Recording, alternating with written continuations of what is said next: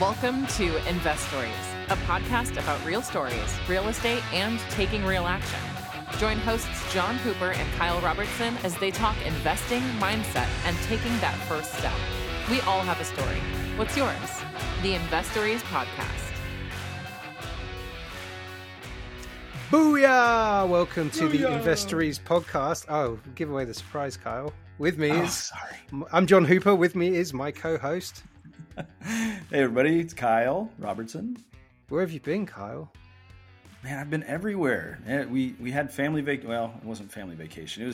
It was anniversary vacation. We left the kids at home, but we headed over the pond and to your old neck of the woods, Europe. Not specifically the UK, but we went over to France for a bit, and then we moved down to northern Africa to Morocco, and which was incredible. It's my new favorite place in the entire world, and I loved it. If anybody's listening, you get a chance to do some traveling, you got to go check out Morocco.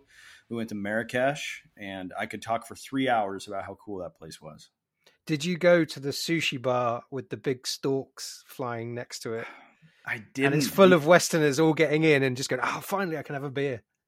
So you talked about the sushi bar, and we stayed at a riad, and a riad is like an old palace, 300 years old. Only has 5 rooms inside of it. And I asked the guy, one of the hosts at the riad, about this sushi place, and he's like, "Sushi? I don't know sushi. What's sushi?" So no, I didn't get to go to a sushi place. But, oh man, yeah, it's a cool spot. It's a crazy city. Yeah, it's so chaotic, and the people were so amazingly friendly. Like we felt like we were local. Well, we didn't feel like we were locals, but we felt like we were welcomed by all the locals. You know, it's a very different culture over there, and everybody was so welcoming. It was wonderful. Well, while you've been away, Investories have been staying on the steady keel. I was going to say expanding. Yeah, I figured it would have blown up since I wasn't here anymore. Yeah, exactly. You know, there was a spike in the numbers. Yeah, right. One thing we have grown on is YouTube, and that's despite my terrible uploading videos. It's a lot of effort for me. I am trying to outsource it, I promise. But if you appreciate the effort and you're listening to this, please do jump on our channel. There's a link in the show notes. Give us a follow, like, subscribe, that kind of stuff. We're really trying to monetize, and that helps us get to a monetization kind of position. And I think, Kyle, I'm going to give it some thought, and we're going to do a promotion to try and get our YouTube subscribers up and our hours up. And it's cool. You get to see our faces. Maybe that's a good thing. Maybe that's not a good thing. Yeah. You get to see how much Kyle's beard has grown in the last few weeks. All that good stuff. Yeah. So it's time for a trimming anyways. But, John's right. The monetization piece, it's important because it allows us to continue bringing this stuff. We can get some really class A type of guests that come on here, and it gets our name out there for more people to be able to take in the content that we're trying to bring them. And so those 5-star reviews really do increase our exposure. And when people search for things like real estate or investing or money and stuff like that on these different platforms, the more that we get interaction from our listeners, it allows us to reflect higher in those search results. So we really appreciate everybody supporting us, and please keep that up. And that leads us to today's episode, which is kind of different, right? Kyle's really our guest, but we do also have a guest in Trevor Pruitt, who knows Kyle from the gym, right? But just is getting into his real estate journey, like so many of our listeners. And this is so interesting because Trevor's come on, he's asked some questions, the episode's coming up, and it's a real deep dive into what are the questions you want to ask Kyle or any of our guests. Do you want to come on and ask people questions? Do you want to ask a syndicator questions? Do you want to ask a arbitrage expert or someone in the financial space? Reach out to us. investoriespodcast@gmail.com. You can connect with us and ask us some questions and come on the show. And I'm super excited about this kind of opportunity, Kyle. What do you think? Absolutely. No, I love it. And think about it. This is almost like an impromptu mentorship, even if it's for an hour long. If you want to ask a particular industry expert certain questions, you can do it here on this show. We'll bring the expert and we'll also bring you, and we can have a big old powwow right here where everybody gets to ask questions and learn from one another. And all you got to do is just reach out to us and we'd be happy to bring you on as a guest. You don't have to be a real estate expert to ask these questions. In fact, we would assume that you're probably not if you've got all of these questions for somebody who is. So please reach out and we'd be happy to walk you through that and connect you with somebody that can get all your. So what are we talking about today? So Trevor's a good buddy of mine. We met I don't know, 7 or 8 years ago, just briefly through a mutual friend and never really connected since then until about a year ago. I joined a new gym and Trevor was there and we kind of reconnected and here just this week, Trevor said, hey, can we go out and have a chat about real estate? Because he's a real estate broker, but he wants to get into real estate investing specifically. And he wanted to talk about markets. And he wanted to ask how you identify them, how you underwrite them to figure out if this is someplace that you want to invest. And strangely enough, John, you and I were talking about these things in text message. And I thought, why not just bring Trevor on and he can ask all of his questions on air. And we can just have a 3-way discussion about how you identify and underwrite markets. And I think it went really well. Trevor's a very knowledgeable guy when it comes to being a good real estate investor or a good real estate broker. And he's trying to expand that investor knowledge. And so it was great to be able to have the chat. And I think everybody will get a lot out of this. Yeah, there's some really cool nuggets in this conversation, specifically around the things you may not think about when you're selecting a market, not just the kind of obvious stuff. There's a lot of good content and kind of resources around where to find data and how to kind of work that data, and then also how to leverage personal relationships to validate data, and a ton on Magic the Gathering. Yeah. So stick around for that. Thought, right? It's really cool. We're actually, and we'll get into that, but we're gonna have Trevor back on just to discuss. This is Investories. We're not exclusive to real estate, even though that's the lion's share of the episodes where we talk about that in the episodes. But he has this really cool business of in the collectibles market that I know nothing about, and so I'm super excited in a future episode, not this one, but in a future episode where we'll kind of hammer that stuff out because I want to learn. It's pretty cool. And without further ado, here's the episode. Welcome to the Investories Podcast. I am co-host Kyle Robertson, and John Hooper is here with me, the host. He was gracious enough. We're doing the intro now. Well, what are we supposed to be doing? I thought you were just going to introduce Trevor. We're keeping this in. It would have sounded fine if you didn't interrupt me, John. Jeez. Yeah, no, okay. Bad production. Well, yeah, John's here too, obviously. So we want to introduce a good buddy of mine by the name of Trevor Pruitt. Trevor, how long have we known each other? For quite a while, but we haven't really got to know each other except for about the last year at the gym. We go to the gym together and we started talking shop and real estate, and Trevor had some questions about stuff. So we figured we'd bring him on the podcast and have him ask his questions live because, you know how the elementary school teachers would always say, ask your questions because somebody else in the crowd is going to have the same ones. So we figured we'd go ahead and bring him on for a Q&A session. We want to talk real estate and talk markets. And so welcome, Trevor. If you wouldn't mind giving the crowd, the listeners, a kind of a quick background on you and what you do, and then we'll kind of jump into it. Yeah, absolutely. My name is Trevor Pruitt. I have been into real estate just over a year now. I'm a licensed real estate agent in Oregon, but I also have a past experience of small business in the collectibles market for about 17 years now. I've been doing it. And then that's been my main stream of income my entire adult life. And then I started to diversify into real estate in the past year as more of like a side hobby, but also that's something I really want to look into investment into because I want to create more of a passive income and be able to retire before the age of 50, ideally. Absolutely. Love that. Hey, we're kindred spirits on that, Trevor. Trevor, what collectibles? My profession is in Magic the Gathering and Pokemon cards. Mm-hmm. Whoa. Oh, that's okay, cool. So he's playing it down a little bit. I'll tell you something about Trevor that he's not going to tell you. This guy has traveled the world doing this. Yeah. So this isn't just like you go to your local shop and trade some cards and hope that you get something valuable. Trevor is like the go-to guy about these types of collectibles. I mean, what kind of places have you been to, Trevor? Where have you gone? I've traveled everywhere from Tokyo to Amsterdam to Paris to Mexico City, Vancouver, Toronto. I think I've been to 42 of 50 states in the U.S. now. So pretty That's much insane. everywhere. We focus on arbitrage to secondary markets to pretty much everything you can really think of.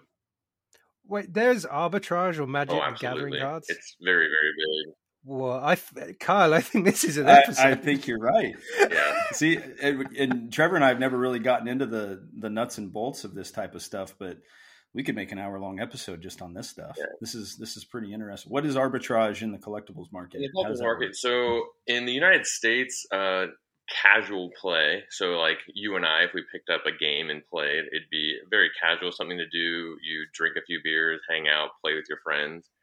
But in other countries, such as like Europe or Tokyo, it's definitely more of a competitive market. So they only want cards that are focused on a competitive play, while casual play has no real value. So you can go to these other countries, buy the casual cards for very, very cheap, and then bring them back to the United States and sell them. And it goes vice versa. So you could take your competitive cards and they'll pay more there. So then you basically just have effective arbitrage over and over again. That is super interesting. Yeah. It's like this is perfect for investors, right? So Yeah. I mean, can somebody make a real living off of doing something like this? Obviously, you've been doing it for 17 years. Has this been your primary source of income? Oh, yeah. I mean, you can make it as much as you want. Like, you could absolutely kill yourself flying all over the world, and you could probably make yourself a good couple $1 million over the course of 4 or 5 years pretty easily. Or you could do it passively, and you could make probably anywhere between $40,000 to $50,000 a year working 10 to 15 hours a week if you know what you're doing. That's crazy. I've got this image in my head of like flying to Cambodia and going into some dusty basement with like these big old jacked Cambodians coming out of the back, you know, just like a mob movie or something like that. Did you ever have anything like that happen to you? Nothing to that extreme, because most people in my industry aren't just very well versed in like strength training. Right. I'm usually the bigger person of the crowd, so. Oh yeah, right. It helps to have size. Yeah. Is that why you go to the gym, Trevor? Yeah, I just like it now. Like, I've been doing CrossFit for 3 years now, and it's just really fun. Made a lot of good friends. It is definitely a community. I've made a lot of friends in the CrossFit world, and yeah, that's something I'm going to try to stick to for the rest of my life if I can do it, as long as my body will hold out.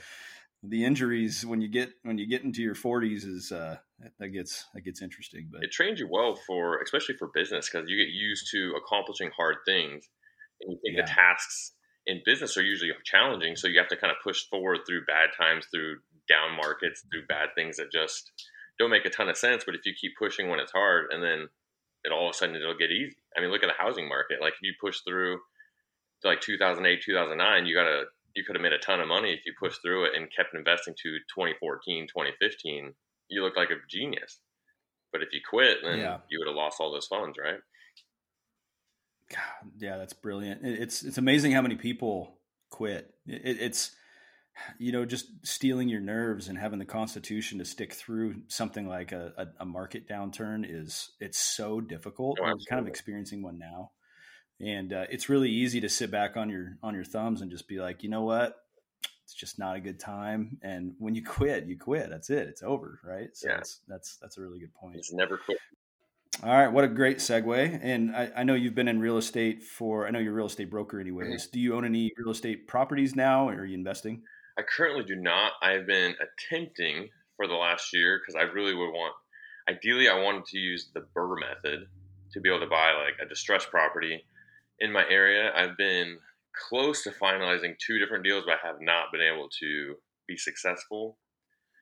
But then, based on the price with the barrier for entry in my county or where we live, I thought maybe look outside of Oregon, outside of Linn County, to find something better and more affordable. Barrier for entry is a lot less.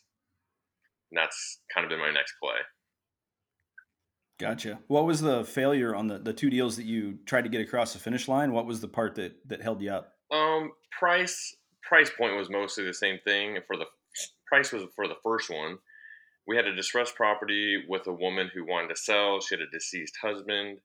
We put out a price point we were willing to sell, or we were willing to buy at. And then we had an agreement. She called us back 3 days later, refused to sign the contract, needed more. She asked for another $90,000 on top of our $300,000 offer. She thought it was worth more. And then we just couldn't never come to terms after that. And then it kind of just fell apart. And then the second one we were pretty close on was we were going to use an FHA loan and move into the property and owner occupy. But it turned out the FHA loan would not accept it based on, I want to say, the last 5 years of market rent accepted from the property. Therefore, it did not pass self-sufficiency. So it cannot be used as an FHA loan. And we ran into that issue twice. Gotcha. So Oregon is been challenging. Oregon is very challenging. Yeah. Trevor, when was the first instance? The first one was last August. What period was that? So about. Dang, I wonder how she feels about not taking it now. I think it ended up. It took her. It actually, the property just closed last month, I want to say. So she had to hold the property for another 9 months before selling.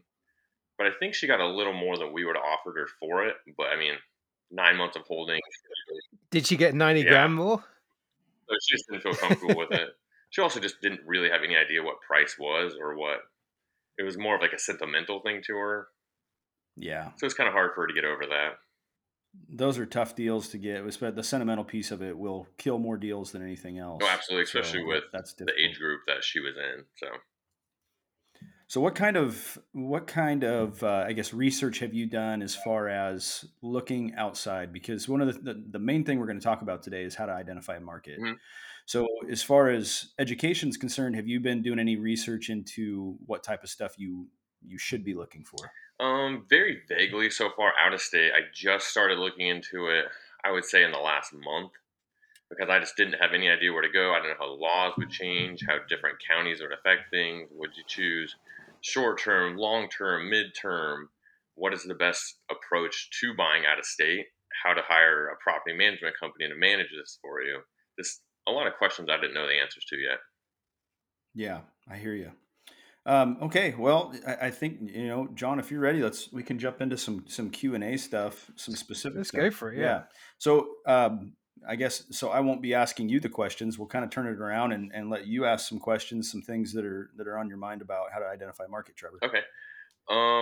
First one I was right at the top would be how to choose which state to pursue. Yeah. So that's a question I get on a regular basis. And it was a question that when I was first shopping out of state, out of Oregon, mm-hmm. Which was back in 2017, I didn't have the resources to be able to find this. And so I was just guessing, and my first thought was, okay, well, I'm going to look at where I know. So that's what I've heard a lot in real estate circles is invest where you know. Absolutely. And where I happen to know was where I came from, which was Missouri. I was raised in Missouri. And I couldn't find anything. I was raised in Southwest Missouri, specifically Springfield. Mm-hmm. And so I thought, you know what? I know the area.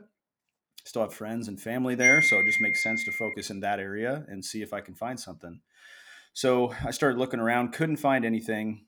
And I started having the same questions like, okay, well, I've expanded. It's literally the only other state where I know anybody or know any areas. So mm-hmm. Now what do I do? I can't find anything where I came from. So what do I do? So I started doing a little bit more research, and about that time is when Oregon started to introduce things like rent control. And I already had some assets here in Oregon, and I suddenly was finding it impossible to keep my properties at market rents or get out bad tenants because now they could just refuse to leave. Yeah. 90-day evictions, squatters' rights, those things just makes it really difficult, and people will exploit the system. Absolutely. If they know it. It's amazing how many tenants will become, practical real estate lawyers by the time, these types of bills are introduced. It makes it very difficult. I started noticing the trend was in blue states. We're starting to see a lot of these types of things in Democratic states. And I'm not a political person, so mm-hmm. I couldn't care less about Democrat or Republican or anything like that. I care more about what the way that my business runs. So I started realizing that red states were a lot more landlord friendly. Mm-hmm. And I didn't really care which ones. I just wanted to try to get in the market. I was just chomping at the bit, right? So I figured, all right, well, I'm in Missouri now, looking around, can't find anything. So what's around it? We're in the Midwest/South. So maybe something around in the South would make a lot of sense. And I just moved south to Arkansas was the first one I started looking at. And I started looking at what's that? Arkansas is literally the first place I started looking this month. Yep. Arkansas is where the vast majority of my portfolio is today. And for a lot of really good reasons. Mhm. The tax structure is great. It's a red state. Mhm. Landlord laws favor the landlord a lot more than they do the tenant.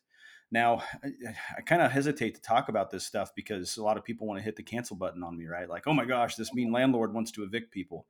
That's not the case. Without a tenant, I have no Mhm. business. So why in the world would I want to evict a tenant, right? Unless they were a bad tenant. I need the ability to get them out because I still have things like mortgages, taxes, insurance, utilities, and things that I have to pay. And if that person's not paying, I need them gone so that I can cover my base. Um, Arkansas is the direction that I started going, and they reassess taxes every 5 years. Not at the time of sale, not at um, not on a yearly basis like a lot of states do. So if you buy something, you can actually underwrite it to the taxes that are listed, depending on when that 5 year period ends, which really helps on your underwriting. It gives you a chance to prepare for things like increased expenses, because when taxes don't go down most of the time, except for 2008. You can kind of get a pretty good game plan together. So red states would definitely be my focus Mhm. to begin with. Something in the South. I really like the Carolinas. They're super hot right now. Obviously, Florida and Texas are at the top of every investor's list, so you're going to have a lot of competition Yeah. there. I really feel like even today, I've been investing there for 5 or 6 years, and there's competition, but it's not, people aren't chomping at the bit to get into Arkansas. No. I don't know why. I've built my entire business on Arkansas, and I support my entire lifestyle based on the rents that come out of my assets there. So I feel like I don't know. I feel like it's a really good start. Okay. I like that. Did I answer your question? I, Yeah, very I, I much know so. you I said mean, a lot of things that I've okay. been reading was direct myself towards red states strictly due Yes. to tenant laws and landlord laws. And just the cash on cash return that I was seeing based on the numbers or what you're able to charge in rent for the overall cost of an asset was much more agreeable than anything I was looking at in Oregon. Like, it was not close. Yeah, and I'm going to throw a blanket statement out there, and this doesn't really apply 100%, but it does apply to a Mhm. lot. When you go into red states, a lot of times they end up being cash flow markets. Mhm. And cash flow markets is what you're talking about with the lower barrier of entry. Typically, they're cheaper Yep. properties. So, but your rents they're also lower, but they're not significantly lower. For example, a nice Class A apartment building, 2 bedroom, 1 bath, depending on square footage, is going to run you somewhere around 1,000 to 1,100. Over here in Oregon, that's 1,600, 1,400, somewhere in that Yeah. range. So it's not a huge difference, but the price point is way less in Arkansas for that same asset as if it had been built over here in Oregon. That being said, when you get a cash flow market, you don't get as much appreciation. So your appreciation rate in a cash flow market like Arkansas is 3 to 5% per year in a normal year. You can't compare the last 2 years because everything went up by Yeah. 20%. Phenomenally. But typically it's 3 to 5%. In Oregon, you're getting 5 to 10%, sometimes more. Okay. So, but you don't cash flow as well here. Well, Your barrier of entry is so much higher. Your purchase price is so much higher that you're just not going to make as much. But people will bank on appreciation in Oregon, which 2008 taught us that that's not something you should be banking on. Cash flow is what creates long-term stability. Appreciation definitely contributes to creating wealth. That'll make your balance sheet look really nice. mhm. But in those red states, you're not going to get as much property appreciation. Okay. That's good to know. And in terms of taking that view, like, oh, I'm going to go Arkansas, right? Is there anything now, anything kind of you position as a metric or something you'd consider that in retrospect you would have ruled out other states, but it was kind of stuff you didn't know yet? As in, I guess, kind of repeat the question a little bit. What do you mean? Give Well, me. I guess I'm thinking about, for me, I'm looking at, I'm in a similar position to Trevor, which is, where do I want to buy a big apartment building with opportunity to value add? And one of the things that puts me off Texas is how they manage taxes there. Yes. It's kind of a huge unknown quantity. A year ago, I may not have known that. I'd have been like, "Oh, red state's good. I'll Right. just go in there." And Texas is great, and that kind of stuff. I wondered if you kind of, maybe it's the other way, and you ruled out some markets based on factors like that. Were there any other factors you kind of considered? Actually, yeah, insurance is one of them. Taxes is definitely one of the biggest ones, just because they're all over the place, and the way that states assess taxes are different state to state. Insurance has been it's been a hell of a ride here for the last couple of years. Arkansas, for example, has had like 4 major tornadoes, which has wiped out a lot of central Arkansas and northeast Arkansas, which I have a big portfolio in northeast Arkansas. And it literally increased my insurance premiums on a year over year basis by 30%. 30% is a huge jump. And that will definitely hurt your cash flow to a very high degree. And unfortunately, I have to pass that along to my tenants. And because if I don't, then I can't cover the bills and I can't provide them a nice place to live. And I mean, we have Class B assets, and I won't get into the different types of classes, but our properties are pretty nice, and I want to keep them that way. And so, they were all built within the last 20 years, give or take. And if I'm getting chipped away on my income from taxes and insurance going up, which they have in Arkansas, then there's no choice but to raise rates to my tenants, and that's all part of the whole inflation thing. With everything becoming more expensive, unfortunately that ends up trickling down because we have to be able to keep the asset. So I'd say, to answer your question, John, taxes and insurance are a really big one. The crime rates are interesting. We talk about how do you identify the right market, and a lot of people will jump straight to crime. And that's very important. There's something really important to keep in mind when you're looking at crime rates. Crime rates are not citywide. Crime rates can be right down to a neighborhood. And there are plenty of resources online, city data.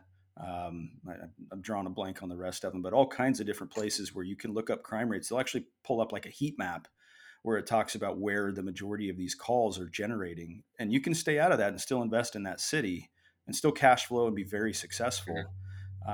You don't want to buy in the ghetto. Class D or C minus properties, which are ghetto properties, real low income type properties, are practically falling down. They're rough because usually the neighborhood's rough. So if you buy something thinking, hey, I'm going to buy this Class C property and fix it up really super nice and cash flow a lot of money and then sell it and make a lot of money. Problem is the place next door is run down. The place behind it is run down. We have done that, and it's so difficult to try to change the reputation of an entire neighborhood. So it's a lot better to find a bad property in a good neighborhood, and you're going to be miles ahead by doing that. That makes absolute sense. House going to be worth as much as the one next door to it, really. So. Well, and I mean, just a quick story. So we bought a 12-unit apartment complex in Hot Springs, Arkansas, and we bought in Hot Springs because we were pretty new investors in out-of-state stuff. So we were like, okay, well, it's a growing market. It's got double-digit growth, decade over decade for the last 50 years. So people are moving here. People want to be here. It's a tourist place. A lot of people go there on vacation. It's only got about 30,000 people in it, but during the summer, the daily population more than triples because everybody goes to these bathhouses and Hot Springs National Park. So we're like, man, we can't miss. This is going to be great. Yeah, it's got quite a bit of crime. It's just, when you compare it to the rest of the cities in Arkansas, it's kind of right in the middle. But we were like, you know what? People are moving there for a reason, so let's do it. So we bought this 12-unit complex, and my wife flew out, walked through the property, said everything was pretty good. It was built in 2008. And she's like, okay, let's do it. Well, we closed, and the first, I think 2 weeks later, we had our first shooting. And we were like, oh shit, a shooting? Are you kidding me? We've never dealt with anything like a shooting before.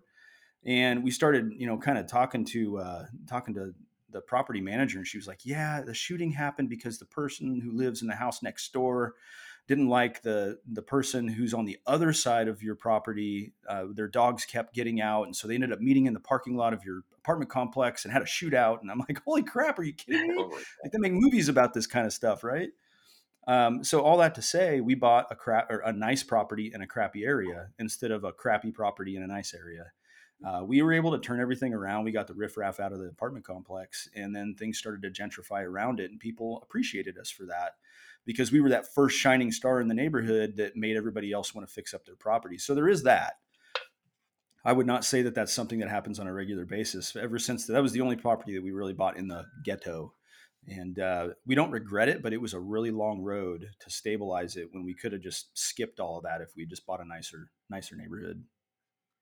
Makes total sense. So that goes on to the next piece, which is drilling down into cities and areas. The tip is, right, buy a crappy place in a nice neighborhood? Yeah.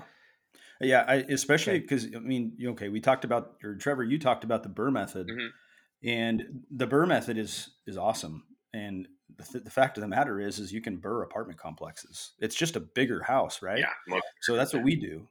And it's just, we buy them, we rehab them, we refinance, or we rent them, we refinance them, and we try to repeat. And we've done that on 3 apartment complexes now, including this one. So and it worked out wonderfully. We don't have any money in any of our apartment complexes right now. We refinanced everything Oh, out nice. and have been shopping for more of this all along. So there's all kinds of different things that you can do to try to see if the city is in the neighborhood, to see if the neighborhood's good.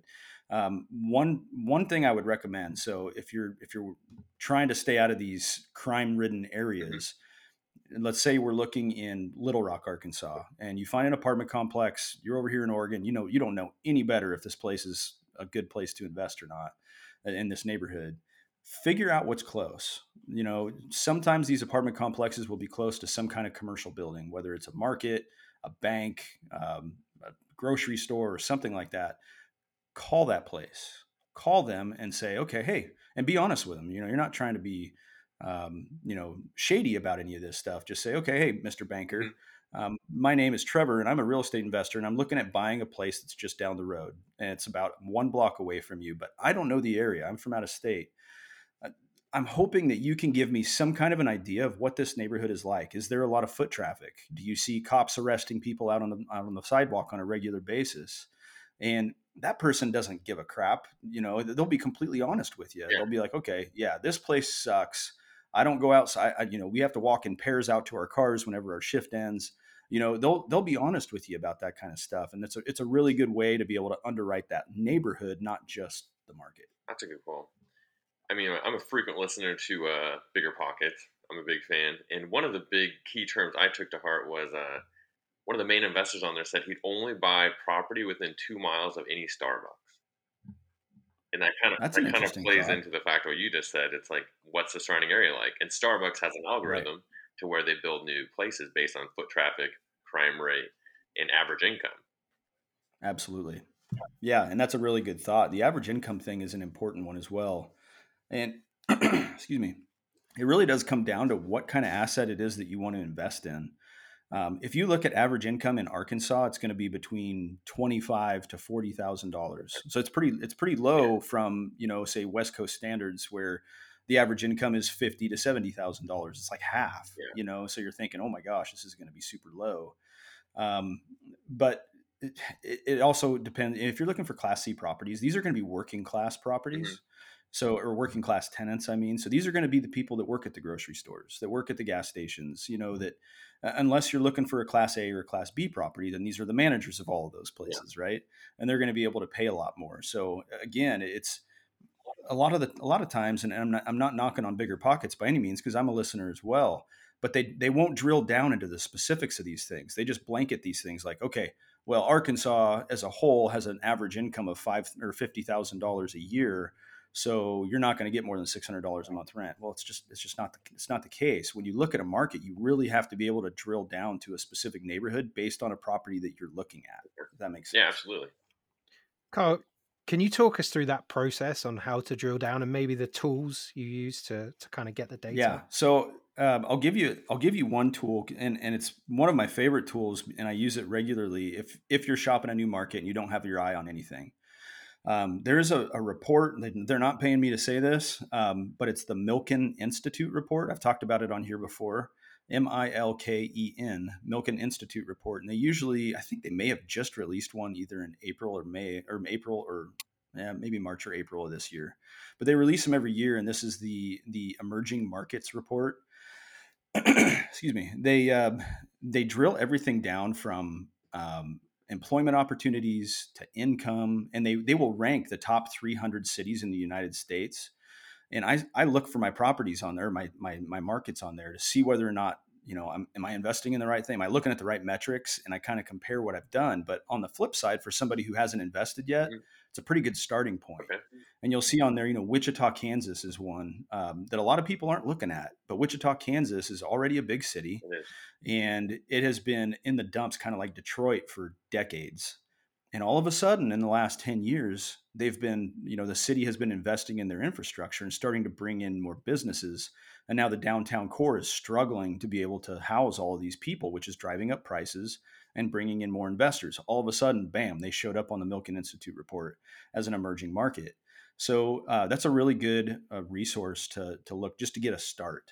Okay. Let's say that let's keep on the Wichita bandwagon here. So if I want to invest in Wichita, I like to look at historical numbers. It doesn't help you for future stuff, so don't rely on this entirely, but it's a really good data point to know. I want to know what it's been like as far as growth is concerned. So there's a lot of really easy Google searches that you can do to find these types of data points. One of them that I use is just Wikipedia, because they draw from the U.S. Census Bureau. So you can go Wikipedia, Wichita, Kansas, and scroll down and it says demographics. Click on that demographics tab and it'll bring up a table, and the table will say population in 1870, in 1880, 1890, and it'll come all the way up to present day, and it'll show you percentage wise how much the population in these places have been growing, which is, like I said, a good data point to know. But it doesn't help you to know the future. You really got to look at what this place is wanting to do in the future, like what types of industries are coming, what type of industries have left. I really kind of struggle to go up to, the north, like the Dakotas, Wyoming, those areas, because those ones are specific to a certain commodity, specifically oil. Yeah. Those markets can look really good on paper. Like I think I looked at Gillette, Wyoming one time. We actually wrote an offer on a quadplex there, and it was full whenever we wrote the offer. And by the time we got done with our inspections, 3 out of the 4 people had moved out. And I'm like, what the heck happened here? Why is everybody moving out of here? They're like, oh, they just closed down the mine or whatever it was. Yeah. And I'm like, and so essentially what ended up happening is everybody moved away. So that when you have a local economy that is dependent on one thing like coal or oil, that's asking for trouble, because you're at the mercy of the market at that point, just that one tiny piece of the market. Sorry, that was kind of a side tangent, but yeah. So looking at all the different data pieces are super important. The crime, the neighborhoods, talking to the local, businesses. And do you have a formula? Do you pump it into a spreadsheet, or is it just kind of Kyle's algorithm? For finding markets, no, I don't. It's mostly just those things that I've learned over the years for how to find these things. Call the police departments too. They're more than happy to talk to you about this kind of stuff. They're like, oh boy, you better clear your schedule. I'm going to tell you all about Campbell Street over here, and they're a really good resource to have. Property managers are an even better one, because interesting thing about property managers is they will be so honest with you, because they don't want to manage shitty properties. It's just a headache for them. Everybody, I think they've almost garnered this reputation that they will do anything they can to get to sign up more properties so they can make more money on a monthly basis. But these are the people that are in the trenches with your tenants, trying to deal with all the repairs, the eviction stuff. They don't want to manage these crappy places. So they'll be like, oh God, please don't buy this place, because I don't want. I had that very situation. Yeah. I went and spoke to a property manager. I got a property lined up for seller financing. It wasn't worth very much. And so I was on the fence. I spoke to the property manager and they're like, yeah, we don't go west of whatever 8th Street or whatever. And I'm like, okay. Nobody drives through there after dark. He's like, yeah, he said I could probably find you someone that would manage it, but we wouldn't manage it. I'm like, okay, good to know. And those are good people. When you find somebody that's that honest, I would definitely keep that person in the front of your mind for when you do find something. And because I have ran across property managers who've been like, oh, it's great. It's getting better. It's like, I don't give a crap if it's getting better. If it's bad now, that means I'm the one that has to fix it. And I don't want to do that. And they don't want to do that. So find the honest property managers, the ones that are really trying to make a difference in your business, because that is the most important person on your team. 100%. Property management. And, I guess if we can keep on the property management piece, this is something I can get on a soapbox about, but I won't right now. When it comes to property management, people in this industry, real estate investors, are constantly wanting to knock down people's prices. Like, they'll come out and they'll say, all right, this is going to be, this 10 unit apartment complex is going to be 10% for me to manage it. I would definitely ask why. And the things that I would negotiate out of that type of a contract would be like leasing fees. I'm going to keep half of your pet rent. There's a lot of things that they'll put in their contracts that you got to be careful of, because they will nickel and dime you. But when it comes to the monthly rent or the monthly fee for managing your properties, if you try to negotiate down 6-7% on an apartment complex, which a lot of people try to do, you're going to negotiate yourself into a lesser service. Sure. If they're not making as much money on your place, and they feel like you're looking at them as just another data point on your spreadsheet, you're going to be one of the last people who has their properties filled. And I hate to say it that way, but it is reality. Make sure you take care of the most important person on your team, that property manager, and they need to make money too. They're literally the ones running your property for you while you're far away. You want them to be happy. So absolutely makes sense. I think that all right, what else you got? Like, that leads into my other question, is how to choose the correct one. And I think you definitely hit the nail on the head with that, as the one who's going to be the most brutally honest with you. Control your business. Yeah, I've got I can run through this stuff. Let me see if I can open it on my computer while we're sitting here talking. I've been putting this together for I would say 10 years now, it's just a big, long list of questions to ask property managers whenever you're trying to find one. You mind if I share it with you? Is that okay? Yeah, absolutely. I mean, you don't have to take notes because this is being recorded, but you can, if you go back and listen to this over again, then these are things that I've found when I talk to a property manager that are super important to ask. Okay. Because if you don't, you're going to be surprised later or really upset. These things need to be clarified from the beginning before you sign on that dotted line with them for your property management agreement. One of the most important things, I guess, number one, the most important things for me is, do you have an owner or /tenant online portal? I want to be able to log on and see how my properties are doing without wondering. I don't typically do it except once a month when I do my own spreadsheets here in the office, but I want to know how my properties are doing. I don't want to have to make an appointment and wait for a phone call all day long. And then, you know what I mean? So I want to know that I have an online portal where I can see how my properties are doing. I can access all of my old owner statements too, especially if I'm trying to get a new loan. They're going to ask for things like P&Ls or a T12, a trailing 12 months of expenses. My bookkeeper keeps all that stuff, but she builds that off of all of my owner statements. So that's number one. Okay. I want to know how they handle repairs, and do they submit them through the portal? Like the tenant, for example, does the tenant log on and say, type into their little thing and say, I need this to be fixed, because then I can look and see if things are getting fixed in a timely manner. It's really difficult to manage your manager when you don't have any oversight as to how they're running the business. Yeah, you're just being in the dark all the time. So in the dark all the time. And we've played that game. It sucks, especially when you get a phone call at 6:00 in the evening and they're like, yeah, we just finished replacing that $5,000 HVAC. And you're like, excuse me? What $5,000 HVAC? But it does happen. So I want to know how long it takes, or how far in between property inspections. So your property manager should be doing a walkthrough at least every 6 months. Mine do them quarterly. This stops things like finding hoarders, people that are really dirty, moving people in there that are just, a lot of 9.5 out of 10 times the issue with bugs comes from dirty tenants. Okay. And we've got that in our lease, that they're going to keep a nice and tidy place so that it doesn't create a bigger issue down the road. And if they become the issue, then they become the one that pays for the issue. So that kind of goes into the lease part of this. But I want to know how big this company is. If I'm going to bring them 60 units in an apartment complex, what kind of experience do you actually have in managing this size of an asset? Oh, well, I've got 7 single family homes and a duplex that I manage right now. Okay. Well, I don't know if you have the infrastructure and the personnel to be able to handle all these things. So that's a really important question to ask.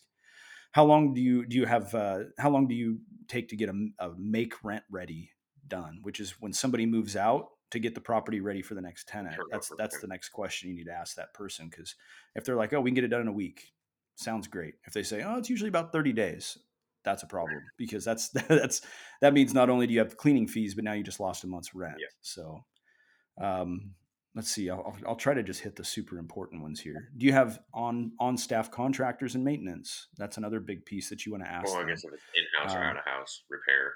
In-house or out-of-house, yeah, exactly. So that's an important piece, because that'll help you realize just how quickly they can get to things.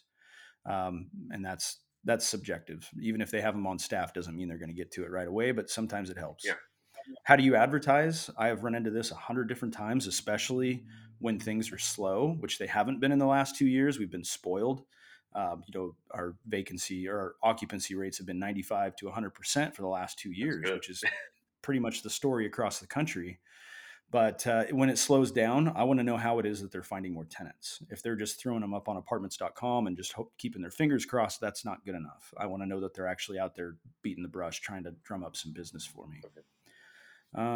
Application fees is a really big one. Some of these places will charge like $70 for an application. For somebody who only makes $2,000 a month, that's a lot of money. Absolutely. And that will actually prevent them from even being able to look at the property, even if they qualify for the monthly rent. So, I want a realistic number, because I don't want my manager trying to make a whole bunch of money off of tenants just trying to look at the property. So we've run into that issue before, where I've had to tell them, look, you need to lower your fees, because nobody's looking at this property because you're making them fill out this application first. Yeah. And it forces prioritization, right, of potential tenants. Yes, it absolutely. So you might miss out on good tenants because, hey, they've applied to 2 places. They can't afford to apply to a 100%. Yeah. And most tenants are looking at more than one place. Yeah. That gets really super expensive. And I found a really great manager who will have them fill out, one application, and then they can show them anything in the area. So that has helped a lot, because they show them any vacant properties I have. We've got that covered. So how often do we get statements? You need at least a monthly owner statement. You need to know how these things are performing. Otherwise, you don't know if you're in the green or the red. Okay. You want to talk about utilities? Do they put them in their name, or is this something you have to put in your own name and then they just facilitate the payments? How does that kind of thing work? How do evictions work? Is that cost passed along to me? And it's going to be different state by state, but most of the time it's going to be passed along to the landlord for all those fees. What is the average eviction cost? Oh man, that's a really difficult question to answer. I've done very few, and the reason why is because most of the time you can get them out. So focusing on Arkansas again, the Arkansas is a 3-day eviction notice. Wow. So if they don't pay, so rent for us is due by the 6th. It's late by the 10th. And if we don't get it by, I think it's the 15th, they get a 3-day eviction notice. Now, that doesn't mean that they have to move out in 3 days. It's kind of a misnomer, the way that's worded. It's a 3-day eviction notice is more of a threat than anything. If they refuse to move, we have to go to court, and it typically takes about 30 days in order to do that, as opposed to the 90 days over here where we live, right? So it's much quicker, but most of the time they leave. I've had very, very, I think, I've got over 70 units in Arkansas, and I think I've had 2 times in the last 6 years where I've actually had it take longer than 30 days. Oh, wow. That's really good. And the cost, the cost is pretty affordable. It's under $1,000 most of the time. Oftentimes it's nothing, because you can go up to the tenant and be like, look, I'll give you your deposit back. Just get out of my unit. And they'll be like, oh, great. Sounds great. And they're gone. It's that fast. It's kind of a cash for keys type of a thing. Are you familiar with cash for keys? I'm not, but it makes a lot of sense. Yeah. So when you think about the cost of evictions, because $1,000 is not unheard of, and even more than that, if you've got attorney fees and stuff like that, it can go up significantly if they're just squatting. If you just walk up to them and offer them some money, most of these people are willing to take it to get out. And then you can, if they're really big pieces of crap, you can report it on their credit, and that's it. You never see them again. But most of the time they're pretty reasonable with that sort of thing if you offer them the money to get out. Okay. That makes a lot of sense. Yeah. So anyways, that's kind of there's like 30 of them on here, but we don't have enough recording time for me to go through all that stuff. They're really good questions. I think, vetting your team, we've been through it with the Airbnb piece. But vetting a property manager is really interesting. Yeah. You're right. It's not something you want to. It's like a cleaner with Airbnb. You don't want to cheap out on them. Yeah, Um, they're so important on your team that it's this is the person that will be your main contact, because you're never going to talk to your tenants. You don't want to talk to your tenants. You want that piece of anonymity between you and your tenant, so that they are the ones that are getting the angry phone calls and dealing with all the issues. And so you need to make sure you pick that right person that you jive with. Okay. It's super important. I guess that kind of leads into my other question was, do you ever choose to use a realtor in these other states to show you property or find you properties, and how do you choose a realtor? Great question. Yes, I use realtors on a regular basis. I like realtors. It's a love-hate relationship sometimes, because I also like off-market properties, which don't typically come with realtors. Sometimes it does. Commercial brokers still work with off-market properties.